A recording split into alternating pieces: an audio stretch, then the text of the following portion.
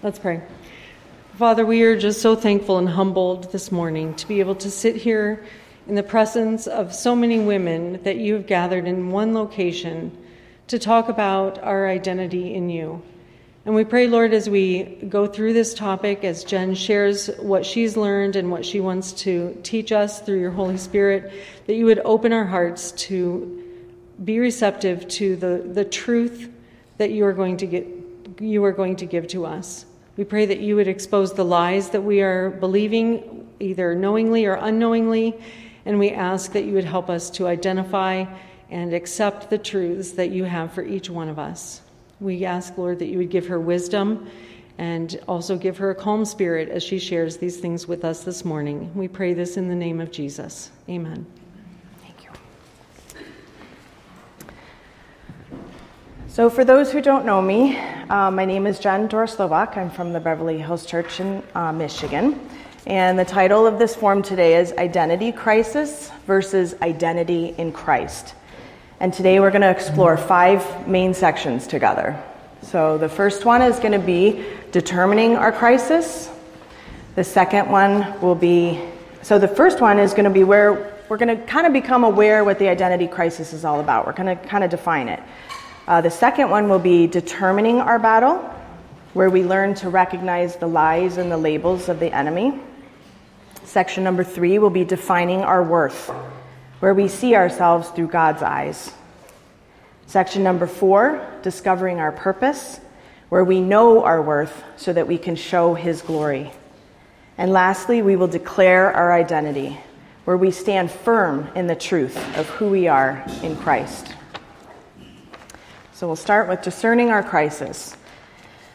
So as I've grown older, I've definitely become aware through my own personal struggles how much the enemy pummels and pounds us with lies about who we are.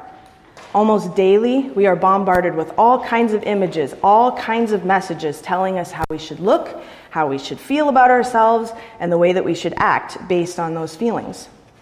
So today, we're going to explore the identity crisis that can result from living in this world and yet not being part of this world. So I'd like to start with a group activity to list some of the ways that secular society defines identity. So these would be roles or things that the world views as important and how identity is shaped. So I'm not looking for biblical answers at this point, but more from a secular standpoint. I didn't have a big enough whiteboard, so I'm kind of stretched across here, but I am going to try to match up your answers with some of the pictures I have just so that we have a little bit of visual interest. So if anybody wants to start, any ideas on how secular society defines identity? Any thoughts? Pardon me? How many likes do you have on Instagram? Love that. Okay, so that is going to be under social media for sure. How popular we are on social media. What your house looks like? Is that what I heard? Okay, we're going to put that one under possessions. So maybe what kind of car you drive, how big your house is. Good. How your kids behave. Pardon me? How your kids behave. How your kids behave. Okay, so we're going to put that under roles, I think. I like that a lot because I think that we have so many expectations as mothers. So we will do that under roles as being a mother. So it could be that you're a grandmother or an aunt, any of those. So I think I saw a hand in the back. How you look, yes. So let's put that. First, I'm going to put that under appearance. So maybe things that we wear or brands we like. What is your profession? Your profession. So we'll put that under career. Good. Money, yes, definitely. Let's see, that is going to be our golden piggy bank. Who you surround yourself with. Okay, I'm going to put that under popularity. Kind of that whole like popular crowd, who your friends are, how important you are to people around you. Okay, so like marital status, is that what we're talking about? Yes, absolutely. Marital status. Okay. Ideology, like what you believe or what you accept. Okay. Can we put that under maybe religion?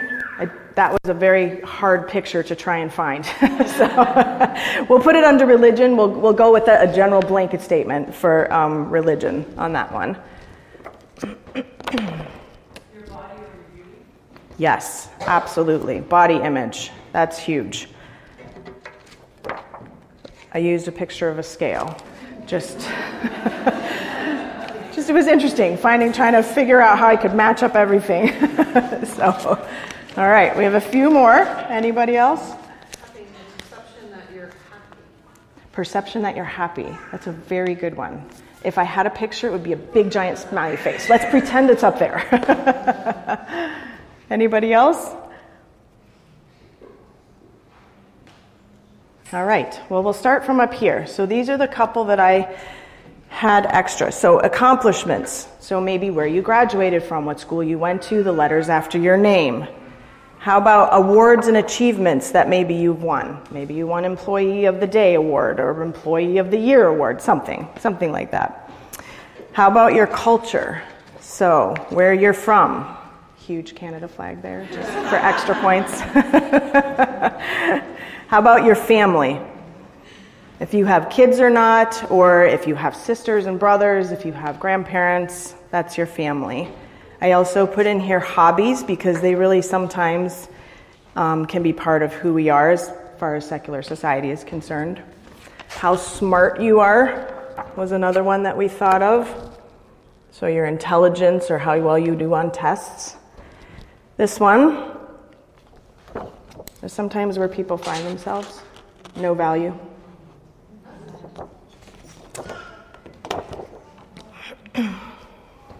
Success, how well you've done maybe at your job, your schooling, raising your kids.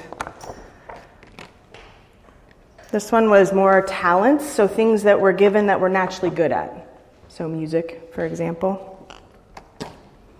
And then the last one, the unknown, the questioning, I have no idea, I'm confused. We can also probably throw like sexual orientation under here as far as secular society is concerned. Okay, so there's our board. So as we can see from these pictures, there can be a lot of complex interpretations of identity based on society's definitions. There can be layers and layers of different pieces that form someone's identity, and that's usually where an identity crisis starts. We see and hear what society says and does, what our workplace or our schooling demands of us, and so we start to allow these ideals to define us.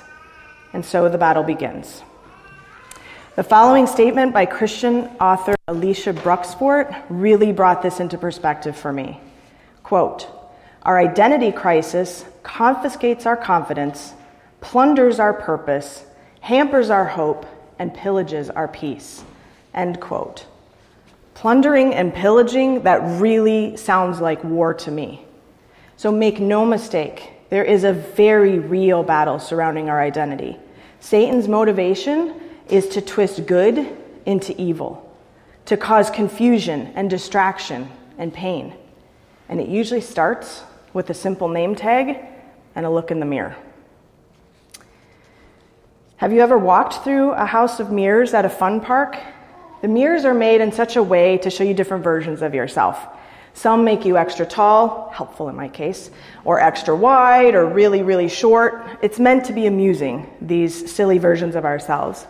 However, this next quote from Christian author Sharon Janes really struck truth into my heart. Quote, "Many women live in a house of mirrors, believing in distorted interpretations of who they are. And the devil polishes that mirror of deception daily." End quote. So maybe this is how it starts. Maybe we take a look in the mirror, and based on what we think we see, what we feel to be true, we make a statement about ourselves. I am worthless. Period. I am inferior. Someone called me that once and it just kind of stuck. I am unlovable because there was betrayal and my heart was broken. Or maybe we introduce ourselves with some of the following names. Hello, my name is Failure, and I can't seem to get anything right. Hello, my name is Regret, and I am ashamed of something in my past. Hello, well, actually, I don't know who I am, so just call me confused. So, now we have these self-proclaimed name tags that start to stick, just like real name tags do. And the longer they stay on, the harder they are to remove. Or even more dangerous, we become comfortable with their presence, and then eventually we forget that they're there.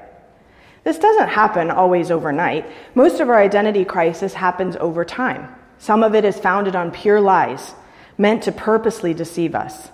Some we try and rationalize or justify as being a good thing. Other parts become dangerous, unhealthy obsessions. Or we try and problem solve on our own and apply our own solutions to fix the crisis. So let's see, worthless. So money can make up for that. So my career is now my priority. Inferior. Got it. I will place priority on being Supermother of the Year. No, that's not good enough. Supermother of all time. That's how I'm going to get over this one. Okay. Unlovable. I will increase my social media status by adding more and more friends. Failure. Since I really don't like the number on the scale, I will eat more and more or less and less to ease my depression over what I look like. Regret. It's best if I'm invisible in order to hide my emotional scars, so I'm going to hide in this blackness of no value. Confused. Since I can't figure out who I am, I'm just going to give up and listen to whatever voice is shouting the loudest. Obviously, there are some serious dangers associated with these so-called solutions. What happens if I lose my job? Do I feel worthless again? What happens if my popularity on social media starts to decrease? Am I back to being unlovable? What happens if I am unhappy with that number on the scale? Am I still not good enough? What happens when my kids are grown and my mom role changes? What kind of identity crisis will I go through then? Do we then descend into depths of insecurity and anxiety and depression? But right now you're probably saying, hey Jen, wait a minute, wait. There are some good things on that board, right? Things that are good. Of course there are good things listed here. Like being a good mom, having a gift of music, doing our best at our job. Of course, those are good things. But let me be clear on this. We need to be aware that when we believe that our worth and our value is only found in these things, then they become our number one focus and our number one priority. We place all of the confidence about who we are in the titles that we hold, the positions that we're in at work or church, hobbies we enjoy, gifts we've been given, possessions that we have, families or cultures that we're part of. Then they become more valuable than anything else. And they become the only way that we validate our worth. And that is exactly what we need to battle against. So, let's use this visualization here, that this heart is the true shape of our identity in Christ. But this is what it looks like when we try to fill up our Christ-shaped identity with other things. So maybe what we wear is important. Or our popularity is super important to us. That becomes a big priority. Or we put a big focus on our career. Or perhaps our schooling. Wow, this is kind of a problem because none of these pieces really fit into this heart. And no matter how I rearrange them, or maybe give something else a priority, these pieces are never really going to fit. Ever. I'll even try just moving things around in my life and see if I can nope, they still don't fit. Okay. So it's obvious that we are designed with a Christ-shaped identity that only He can fill.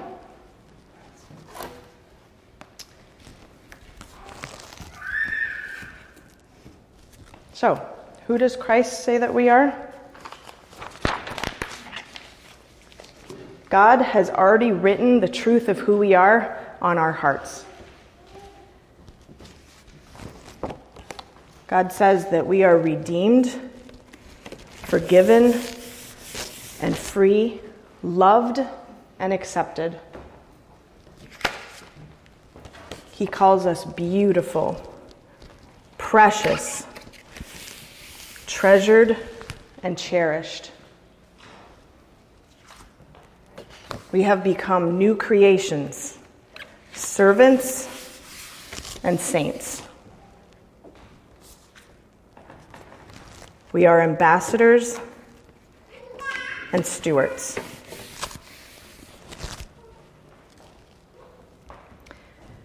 However, unless we really dig into Scripture and understand how God views us, we have a tendency to drop our guard and put our old name tags back on. Quote by Christian author Amanda Pittman, "Therefore the labels that we give ourselves become the reality that we live in." End quote. And then the devil has the perfect opportunity to tear our identity apart piece by piece.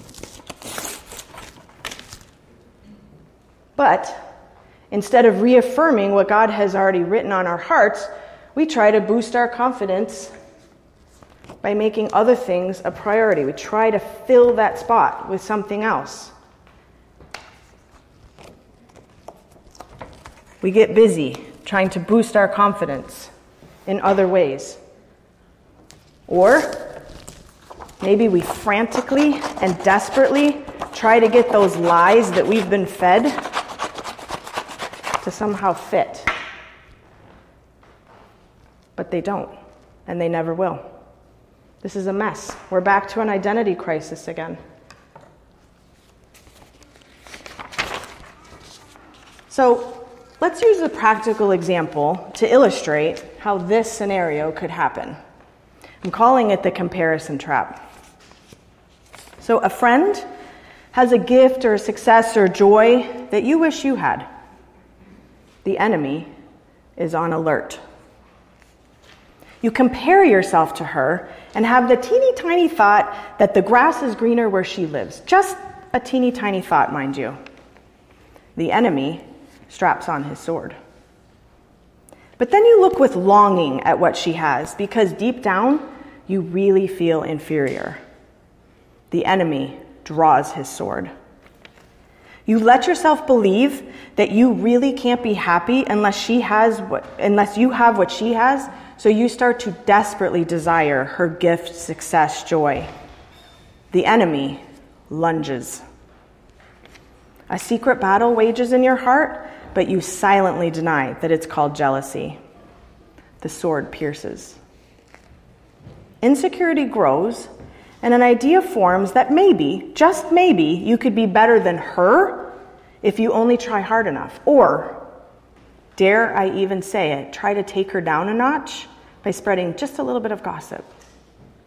The sword twists. You now feel better, at least in your mind, because you have successfully consoled yourself that you are not inferior to her. You've just become a casualty of the enemy's deception. Feeling better about yourself in this scenario became more important than understanding and believing how God views you. You spent so much time trying to conform to your own ideals or worrying about fulfilling the expectations of others that you missed the enemy's blindside tactic completely. You got trapped into thinking that you weren't good enough, and he led you down a path of trying to obtain validation from a source other than God. Quote from Christian author Amanda Pittman, "The more we work to achieve our identity, the more inadequate we feel." End quote. We're so obsessed with trying to measure up that we forget that our value and our worth is already defined by God. And the truth about how he views us is written in his word. Defining our worth. To change the way we feel about ourselves, we must allow God's word to change our thought process. Romans 12:2 says, And do not be conformed to this world, but be transformed by the renewing of your mind. We must believe that our worth as a person does not depend on the validation of others. We must realize that we are not defined by our past. We must know that our value is not determined by a label given to us by ourselves or by anyone else. Let's learn to see ourselves as God sees us. Isaiah 62:3. You shall also be a crown of glory in the hand of the Lord, and a royal diadem in the hand of your God. So one of the most well-known crowns in the world's history is St. Edward's crown. In my research, I discovered that it has 444 stones, both precious and semi-precious, and it consists of nearly 5 pounds of gold. While it's never been appraised, the combination of precious metals and gems placed this crown around $39 million. And that's just one part of the crown jewel collection. Altogether, the collection is probably worth about $4 billion. Billion with a B. That's a staggering number. So I thought it was very interesting that God says in His Word that we are His crown and diadem. So I did some digging on this verse and found some real gems, pun intended, on a Christian blog posting. Quote, "What does a crown signify? It's a mark of royalty. And what are crowns used for? They are created and bestowed in order to point out the greatness of the king. The crown proclaims that the wearer is victorious, claiming the highest honor. And the diadem shouts out that the owner is worthy to be honored and praised and given all acclaim. How is the Christian then a pronouncement of victory and honor? We are redeemed humans, recreated by His amazing power, held up for all the world to see, an example of mercy and grace, freely given, gladly chosen. Our very existence magnifies, symbolizes, and announces the greatness of our God." End quote. And what is the crown worth to the king? The crown is the king's most significant treasure, the one item in all his vast kingdom that is most precious to him, the piece in his collection that he spared no expense to have crafted into something of stunning beauty. And that's how God thinks of you, more precious than anything else. And it breaks His heart when you, His cherished one, do not believe the value that He has placed on you. Someone of infinite worth, a shining example of His love and mercy. And listen to verses 2 and 4.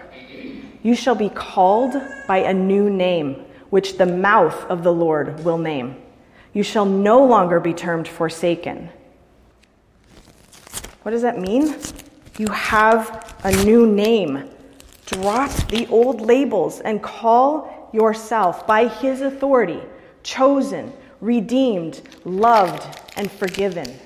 Sisters, it is time to take a stand and let the enemy know that we do not answer by any other name.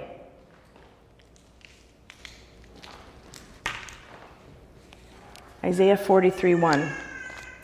"But now, thus says the Lord who created you, O Jacob, and He who formed you, O Israel, fear not.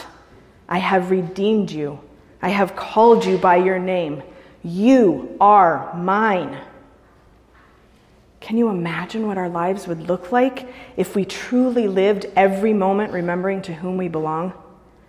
Our desires, our motives, our fears, our anxieties, our thoughts, our choices, they would all look different because we have allowed His truth to fully sink into our hearts and minds.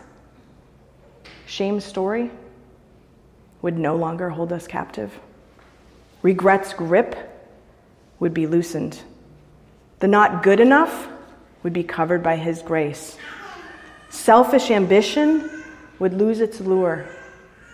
And the whispered lies we once listened to, they would be silenced. What an amazing amount of freedom that we gain from these truths. Ephesians 2:10. "For we are His workmanship, created in Jesus Christ for good works, which God prepared beforehand that we should walk in them." So the word workmanship in this verse translates into masterpiece. And when I think of a masterpiece, of course, I immediately think of a work of art. One of the masterpieces that comes to mind, of course, is the Mona Lisa, one of the most recognizable and most loved pieces of art in the world. Another renowned masterpiece is Michelangelo's Sistine Chapel, the ceiling alone, which took him 4 years to complete. So truly, I can't draw a stick figure to save my life. So when I see a beautiful painting, I'm in awe of the creativity and imagination and expertise and attention to detail that the artist puts into his work. God has done the same with you and me. He poured every bit of his imagination and creativity into us. He lovingly paid attention to the details that make up who we are individually. And because he is our creator, his expertise made sure that we are designed exactly as he has planned. And so, our creator declares our worth. You are precious. Psalm 139, 16 through 18. Your eyes saw my substance, being yet unformed, and in your book they all were written, the days fashioned for me, when as yet there was none of them. How precious also are your thoughts to me, O God. How great is the sum of them. If I should count them, they would be more in number than the sand. Can you grasp that? God thought about you before you were even born. He thought about you as every moment of your life was recorded in his book, and he hasn't stopped thinking about you. A countless number of thoughts. That's personal, and that's precious. You are cherished. Zephaniah 3:17. The Lord your God in your midst, the mighty one, will save. He will rejoice over you with gladness. He will quiet you with his love. He will rejoice over you with singing. What an amazing verse. Our Savior and Redeemer, the mighty one, the great I am who spoke and worlds were created, takes the time to joyously sing over you. That's a tremendous way for God to show how much he cherishes you. You are loved. Jeremiah 31:3. The Lord has appeared of old to me, saying, yes, I have loved you with an everlasting love. Therefore with loving kindness I have drawn you. The Lord himself, he chases after your heart. He calls you by name, steadfastly whispering of his infinite love and his relentless grace. Can you imagine that kind of love? The kind that sacrificed everything he held dear in order to win your heart. The cross says you're forgiven. The blood of Jesus has washed you beautifully clean. The empty grave has made you free. And your heart is now sacred ground. That is love without end.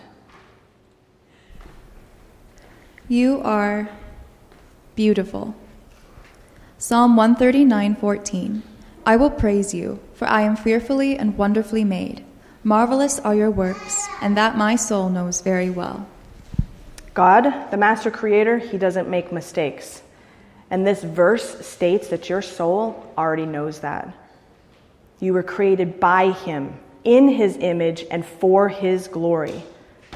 That is amazingly beautiful.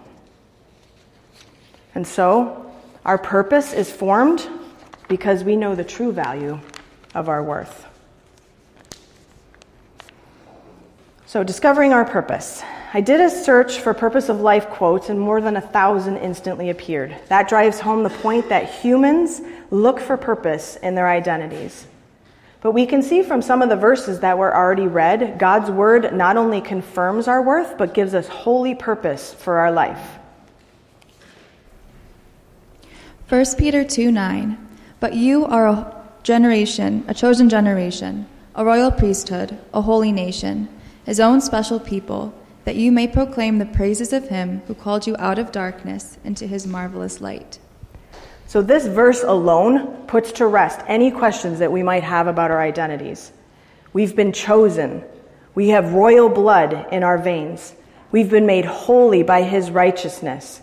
We belong to him as his precious treasure, and he has rescued us from death and destruction and darkness. So then, how can we do anything but declare his praises? How can we do anything but bring this good news to people around us? But how do we showcase hope when we are unsure of who we are? Our identity crisis just doesn't cause an identity crisis for us. It also causes a crisis for those who long to belong, for those who wonder at the purpose of life, for those who still despair in darkness. We need to know and understand and believe the value that God has placed on us. And knowing does not simply mean head knowledge about something. This is the deep understanding in your soul, the kind that is validated by the presence of the Holy Spirit in your life. When your heart fully acknowledges that you and confirms that you are his precious child in whom he has poured every ounce of his love, your spiritual eyes are open to truly comprehend these truths. And then purpose and hope explode into 1,000 rays of light that are easily seen by a watching world. Colossians 3:12 through 14. Therefore, as the elect of God, holy and beloved, put on tender mercies, kindness, humility, meekness, long-suffering, bearing with one another, and forgiving one another. If anyone has a complaint against another, even as Christ forgave you, so you also must do. But above all these things, put on love, which is the bond of perfection. Do you have a favorite piece of clothing? Maybe a really warm sweatshirt or a pair of pajamas that you love to wear? Maybe they're a bit ratty, maybe they have a hole or a stain, but they're just too comfortable, too familiar to give up. That's how we tend to cling to layers of our identity that we deem important. We tend to wrap ourselves in comfy robes of self-importance, of self-will, of selfishness, of self-reliance. You get the point. But in these verses, God asks us as baptized believers to put on or clothe ourselves with the characteristics of Christ. But how do we really do that? Let's paint a word picture. This is us walking into a room. We have on our self-appointed name tags, and we are holding our self-critical mirror in our hands. We look around, and what do? We start cataloging. She's wearing nicer clothes than us. She has more friends than I do. I look at her success, and she's definitely been more successful than me. I look in the mirror, I realize I haven't lost the weight that she has. The focus is on us. It's all about us. Self, self, self. But what does it look like when Jesus walks into a room? He enters ready and willing to pour himself out for others. His eyes see the one who believes that she's invisible. His hands reach out to help the one who is struggling in her walk of faith. His heart weeps with the one who so desperately needs comfort. And his feet carry him to the one who feels abandoned. So how do we become like Christ? Sisters, it really starts with us realizing that we are looking in the wrong mirror. Our self-centered mirror shows us the scars and the flaws, the imperfections and the blemishes. And we really do tend to get stuck obsessing over that image. But the mirror of God's word shows us that we are flawless because of his mercy. The truth is right there in the beginning of this verse. In the ESV translation, this verse says that we are chosen and wanted. We are made holy by the work on the cross. He calls us beloved. Beloved, remove the layers of doubt about who you are. Beloved, unburden yourselves from the negative thoughts of your worth. Beloved, get rid of the misguided concepts and priorities and lies and self-appointed labels that you have been duped into believing. Beloved, replace the tattered robe of insecurity that you have stubbornly clung to.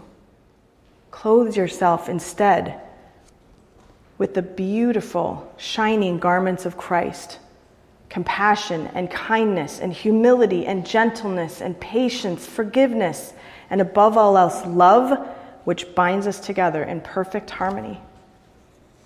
Dressed with these attributes, we as believers can effectively edify one another. Let's replace envy with genuine joy for someone else's success. Let's make a choice to be a trustworthy friend instead of indulging in gossip. Let's trade selfishness for an opportunity to bring encouragement to someone who is struggling. Let's choose kindness because it truly does produce a beauty that will not fade. Let the true reflection in the mirror show that we are a reflection of Jesus Christ. There really are so many ways that God can use us to further the work in his kingdom. So let's join together and declare our purpose for his glory. So we are going to declare our identity. A few years ago, I really found myself battling against some serious insecurities. It was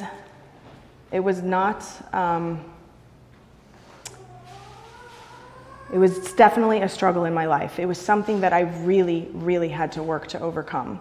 Satan whispered all sorts of things into my ear, and I really struggled against the strongholds. So one thing that I did during this time was I took some time in my journal to write some personal statements of declaration that I still often refer back to when I find myself reverting to the same thought patterns about my worth. So today, I thought that we could use the following statements as a general starting point for our declaration for Christ. But I do encourage you in your own time to add some of your own personal items to these as well. There are handouts of this declaration, including the Bible verses, if you are interested in picking one up after the form. I declare that I'm a woman who has been redeemed, forgiven, and made free. Therefore, I am a new creation in Christ, no longer bound by my past. Since I have been accepted and named as a child of the Almighty God, I choose to extend to others the same grace, compassion, and mercy that were offered to me. I'm a daughter of the Most High King, empowered by the indwelling of the Holy Spirit. So I walk in godly confidence, assured that I am fully known and completely loved by God. I desire to follow hard after God's righteousness because I want to be a dedicated ambassador, faithful steward, and humble servant for the cause of Christ. So these are very powerful declaration statements. But how is it possible to walk in confidence as his redeemed and yet be filled with humbleness? How do we boldly make the statement, I am beautiful, and not be conceited? How do we declare ourselves a royal priesthood and not portray arrogance? I give you one word: gratitude. Gratitude that God has seen us at our worst and loves us anyways. Gratitude that we no longer walk as those with no hope. Gratitude that love on our behalf looked death in the face and rose victorious. Gratitude that he changed us from broken to beautiful, from orphans to heirs, from messes to masterpieces. Colossians 2:6 and 7. As you therefore have received Christ Jesus the Lord, so walk in him, rooted and built up in him, and established in the faith, as you have been taught, abounding in it with thanksgiving. So abounding in thanksgiving, overflowing, flooding our hearts with sincere gratitude until it can barely be contained. This is the result of walking daily with Jesus, that we grow strong in the faith because we realize that our confidence is founded in his authority, his redeeming power, and his mercy. Colossians 3:17. And whatever you do in word or deed, do all in the name of the Lord Jesus, giving thanks to God the Father through him. So this is where it all comes together. This is where we apply who we are in Christ to all other aspects of our life. Once we define who we are in Christ using God's standards, everything else falls into place. So let's see here. Possessions, they won't matter so much when we realize the importance of being a good steward. Our negative body image, let's change the perspective. Think about it as taking care of the temple that God has given you rather than battling the numbers on the scale. Our talents and our hobbies, we willingly use them for his glory, not ours. Our career and our schoolwork, These are places where we are ambassadors of the gospel, focused on bringing the salvation news to those around us. Social media, this becomes a place where our posts and our pictures are a godly example of good choices. What about lies and confusion about having no value or worth? We can battle victoriously against them using the amazing love letter of God's Word. That ever-present popularity contest, instead of choosing the popular crowd, let's delight in reaching out to those who sit alone, stand alone, walk alone. Our roles and our titles, we become women of grace, working together as wives and moms and daughters and grandmas and sisters and aunts and friends to further His kingdom by raising up a generation of girls who understand their own worth in Christ.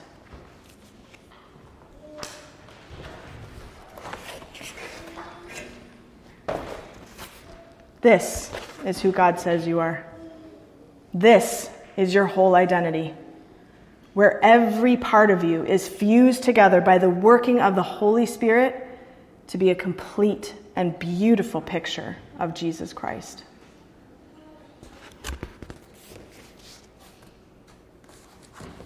So, I'd like to end in prayer. I know I did a lot of talking.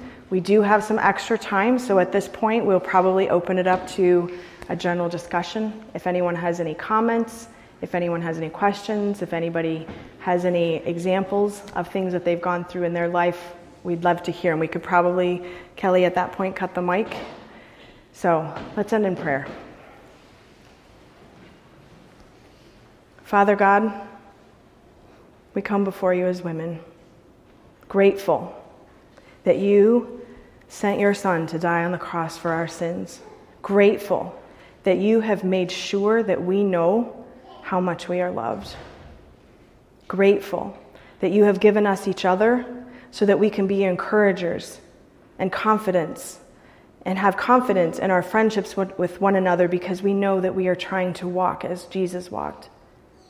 Help us not to look in the mirror and see our name tags that we have given ourselves.